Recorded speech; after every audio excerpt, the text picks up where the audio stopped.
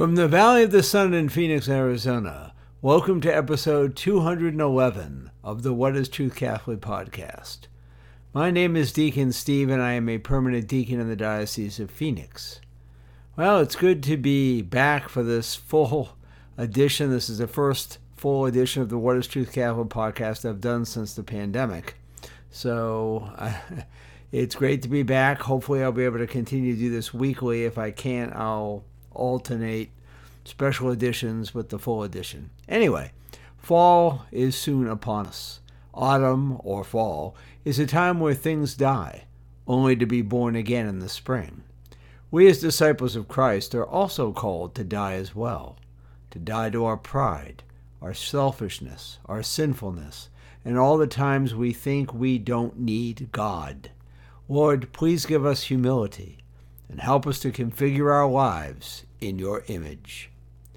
In episode 211 of the What is Truth Catholic podcast, we first discuss our saint of the week, Saint Cyprian, who taught the forgiveness of Jesus during a time of church persecution.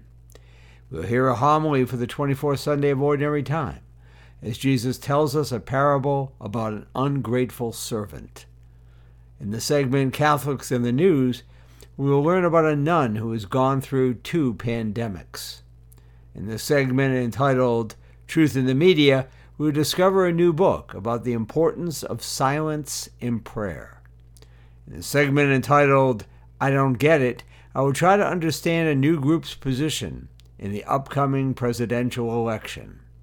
Finally, during our Truth Topic of the Week, we will hear the truth from Pope Francis about gossiping. All of this plus music from our friends, our new one actually, Lauren Moscato, who sings He Gives Me Strength. This and more on episode 211 of What is Truth?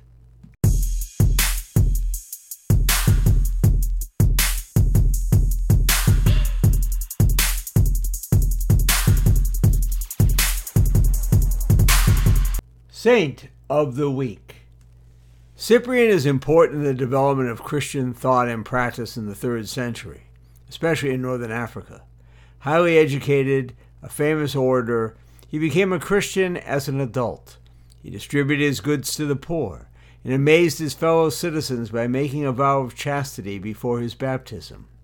Within 2 years he had been ordained a priest and was chosen, against his will, as Bishop of Carthage. Cyprian complained that the peace the church had enjoyed had weakened the spirit of many Christians and had opened the door to converts who did not have the true spirit of faith. When the Decian persecution began, many Christians easily abandoned the church.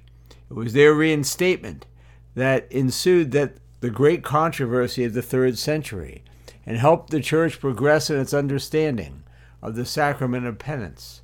During a plague in Carthage, Cyprian urged Christians to help everyone, including their enemies and persecutors. He was a mixture of kindness and courage, vigor and steadiness. He was cheerful and serious, so that people did not know whether to love him or respect him more. Cyprian waxed warm during the baptismal controversy. His feelings must have concerned him, for it is this time that he wrote his treatise on patience. St. Augustine remarked that Cyprian atoned for his anger by his glorious martyrdom. His liturgical feast day is September 16th. St. Cyprian, who served the church during a time of turmoil and persecution. Our Saint of the Week.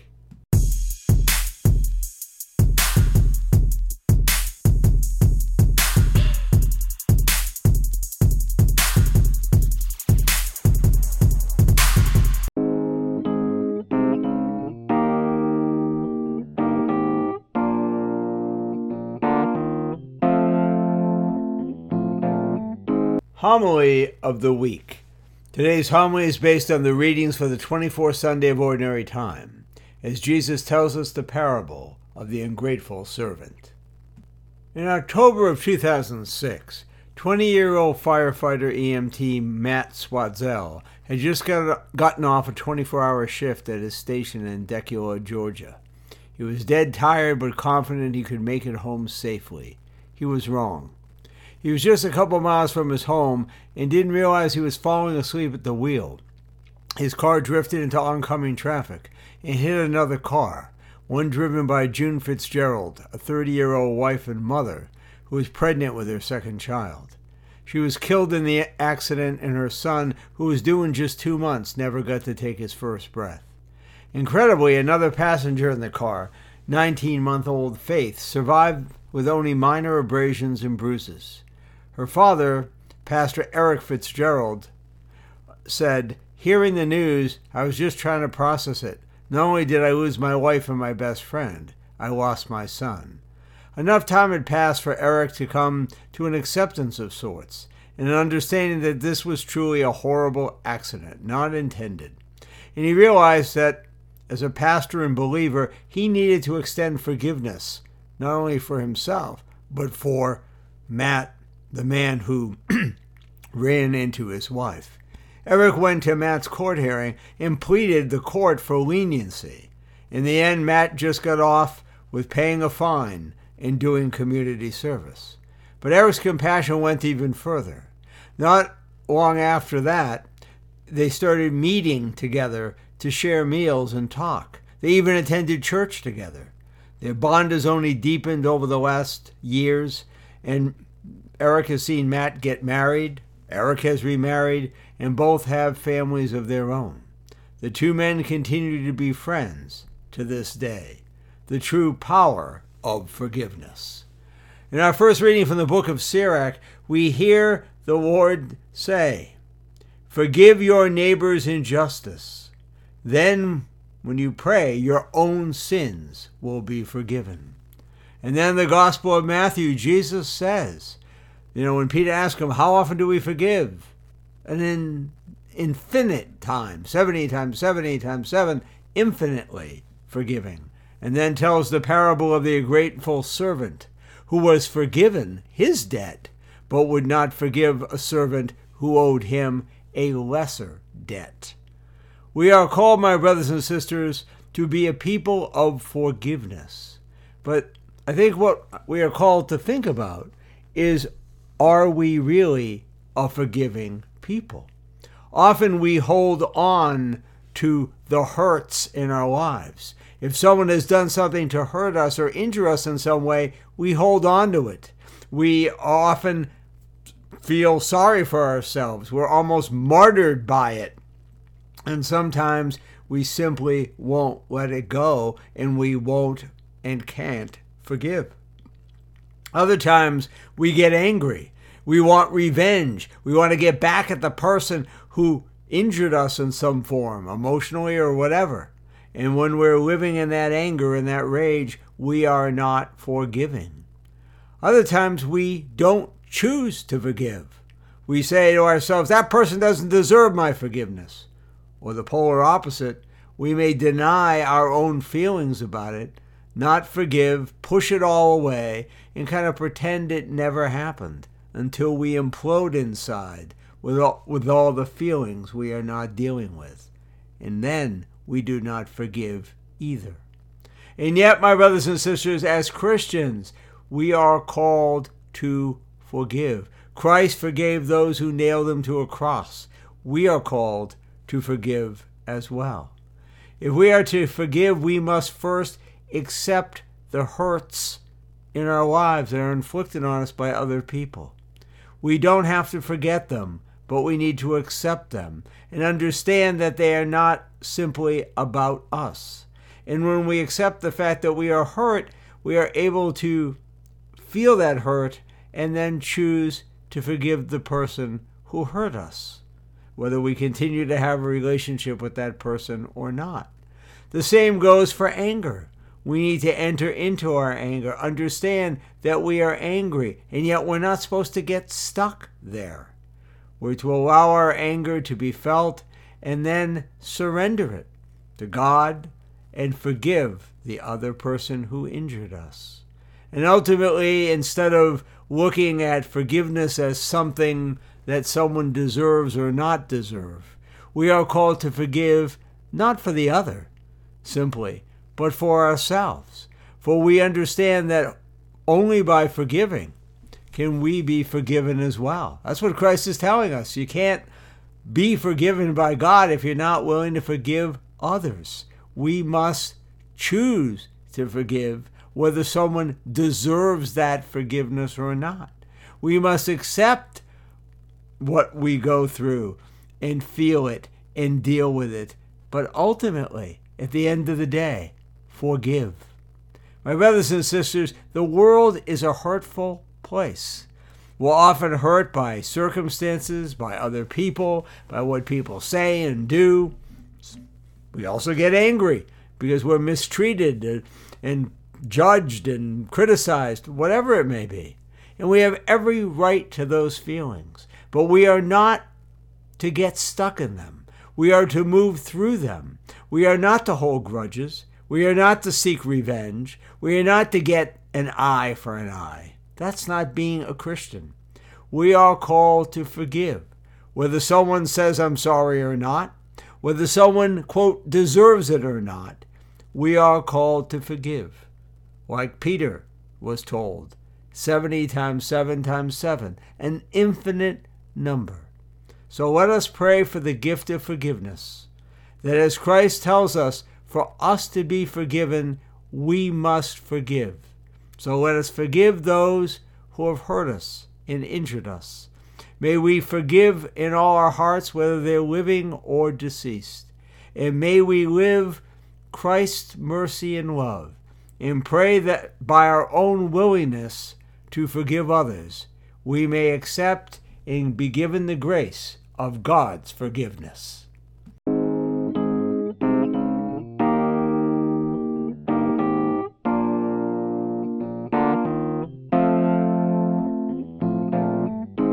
And now let us listen to Lauren Moscato, a new artist on the podcast, who sings, "He Gives Me Strength."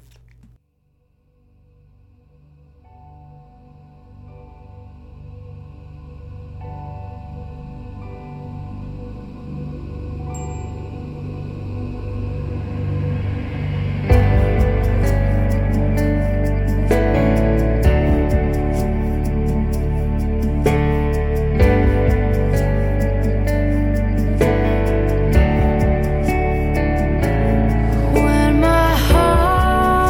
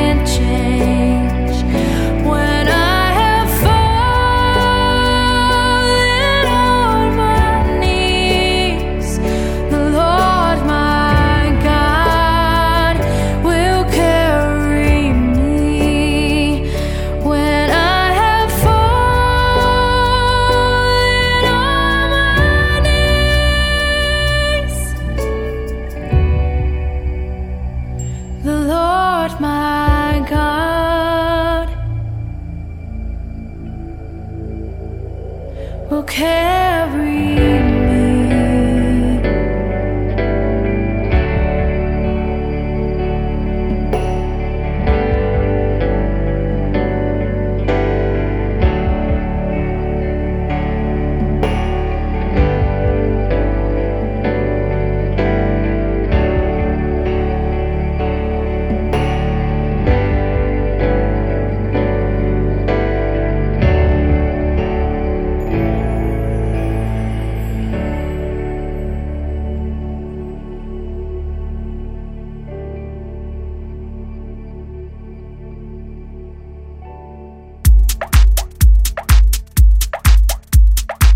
Catholics in the news.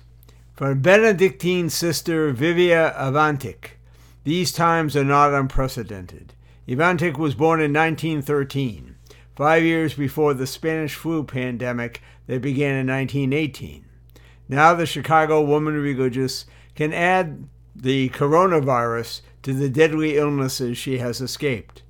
The first pandemic, she said, I was too small to realize what was going on. But I know it happened because my mother's mother died.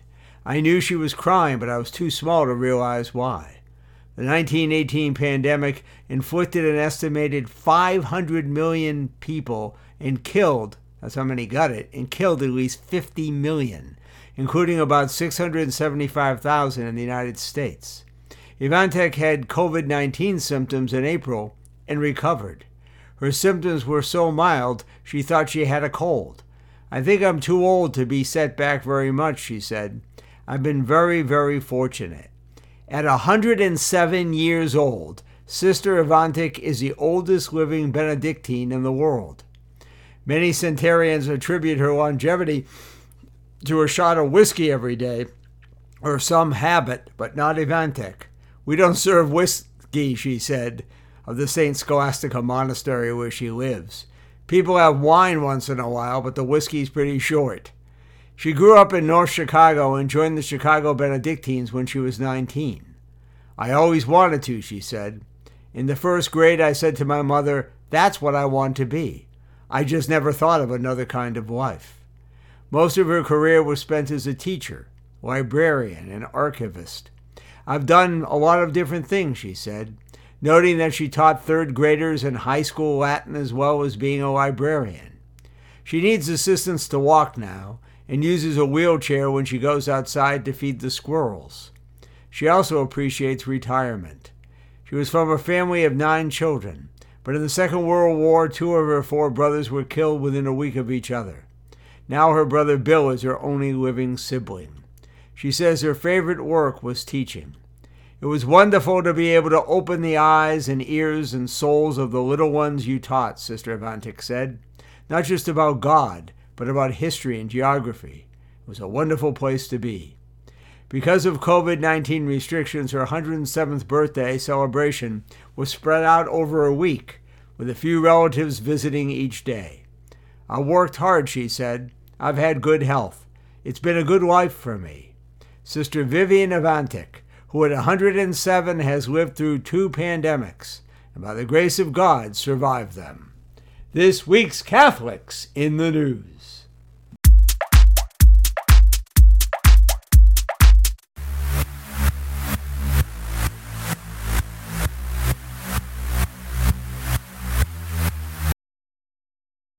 Truth in the Media. Father Donald Haggerty has a new book entitled Contemplative Enigmas that focuses on the spirituality of prayer, with major prominence given to the role of silence. Both ours to hear God, as well as to have God reveal himself to us as he wishes, which often occurs in silence, which helps our prayer life grow deeper.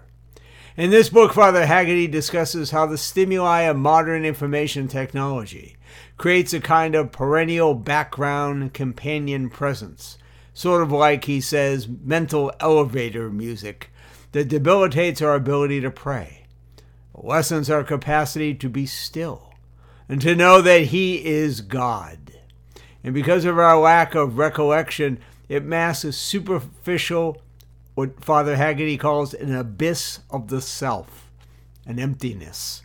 While Father Haggerty notes the human need to learn to accept silence as a prerequisite to real prayer, he puts even greater emphasis on how God is often silent, especially in contemplative prayer, and now paradoxically as well.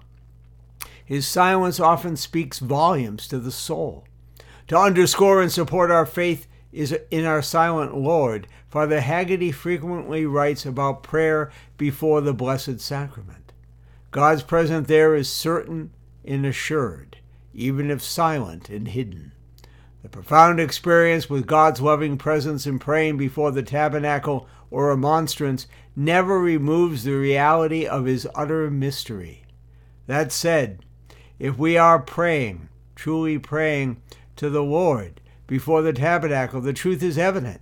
The hidden transcendent God steps out of hiding in some manner and makes himself known to the soul who loves him and longs for him.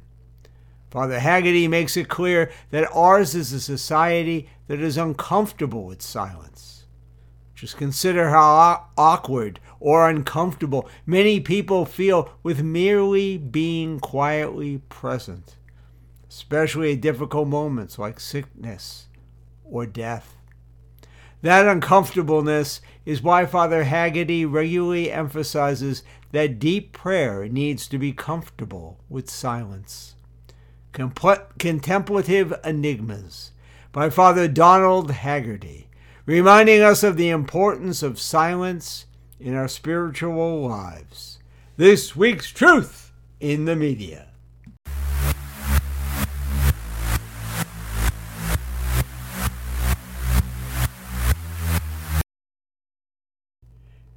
The Catholic voter outreach of Joe Biden's presidential campaign has launched its 2020 efforts, telling Catholics that Biden's priorities align with those of Pope Francis and the Church, despite the nominee's support for federal funding of abortions. Last week, Catholics for Biden held its official online launch. Speakers at the events, including Senator Dick Durbin, a Democrat from Illinois, Sister Simone Campbell, and the former head of the politics department of Catholic University, and Dr. Stephen Schneck, who was quoted in 2012 of saying that the U.S. bishops' concern about the HHS birth control mandate were, quote, overblown, unquote. Speakers urged Catholics not to be single-issue voters on abortion, and they challenged President Trump's pro-life record while in office. Biden has pledged to support taxpayer-funded abortion and codify legal abortion in law. His public option health care plan would cover elective abortions. So let me get this straight. A new group is saying to vote for a candidate who is pro-abortion, okay, and saying all the while that he is in alignment with the teachings of the Church and Pope Francis. You've got to be kidding me, right? This can't be happening. But it is. I don't get it!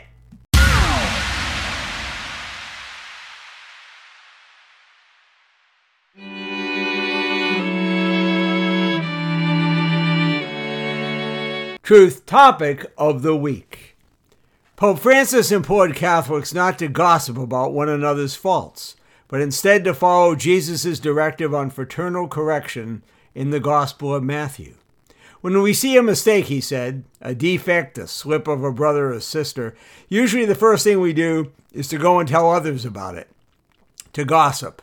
And gossip closes the heart of the community, disrupts the unity of the Church, Pope Francis said. He explained, to correct a brother who has done wrong, as Jesus suggests, and says there's 3 steps to it. First, to point out the fault when the two of you are alone. If that doesn't work, then to go about getting some help from someone that knows both of you. How many times, Pope Francis said, has this experience where someone comes and tells us, listen, you're wrong, you should change. Perhaps at first we're angry, but then we're grateful for the gesture of brotherhood, of communion, of someone trying to help us. Acknowledging that at times this private disclosure of another's fault may not be received well, Pope Francis pointed out that the gospel says not to give up, but to seek the support of other people.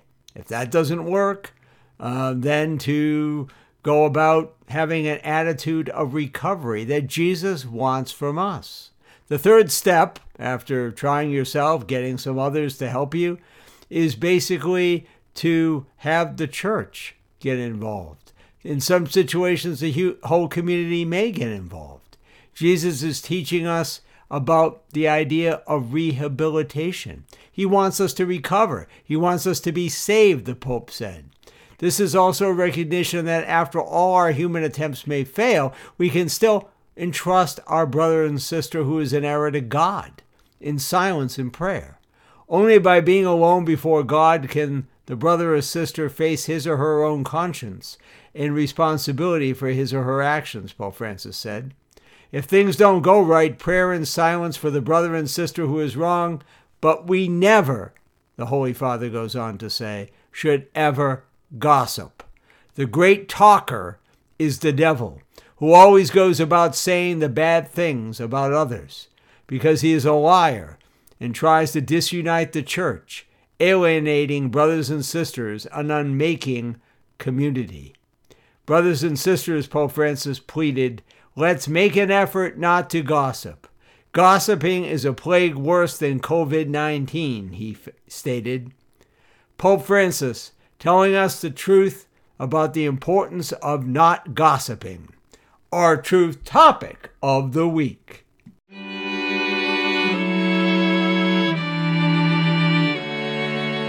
Well, we have come to the end of this episode 211 of the What is Truth Catholic podcast. If you have any feedback about the podcast you wish to share, or let me know whether you prefer the full version like this weekly, doing a shorter version every other week. If you have any opinions about anything like that, or just doing shorter versions, period, I'd appreciate hearing from you by emailing me at deaconstevew, all lowercase, @gmail.com. Let us pray. Lord, help us to discern the truth you call us all to live. Help us to live in this truth so that we can be, as you created us to be, truly free. And let us ask Our Lady's help in this journey. Hail Mary, full of grace, the Lord is with thee. Blessed art thou among women, and blessed is the fruit of thy womb, Jesus. Holy Mary, Mother of God, pray for us sinners now, and at the hour of our death. Amen. Until next time, God willing, this is Deacon Steve. I invite you to join me as we discover together what is truth.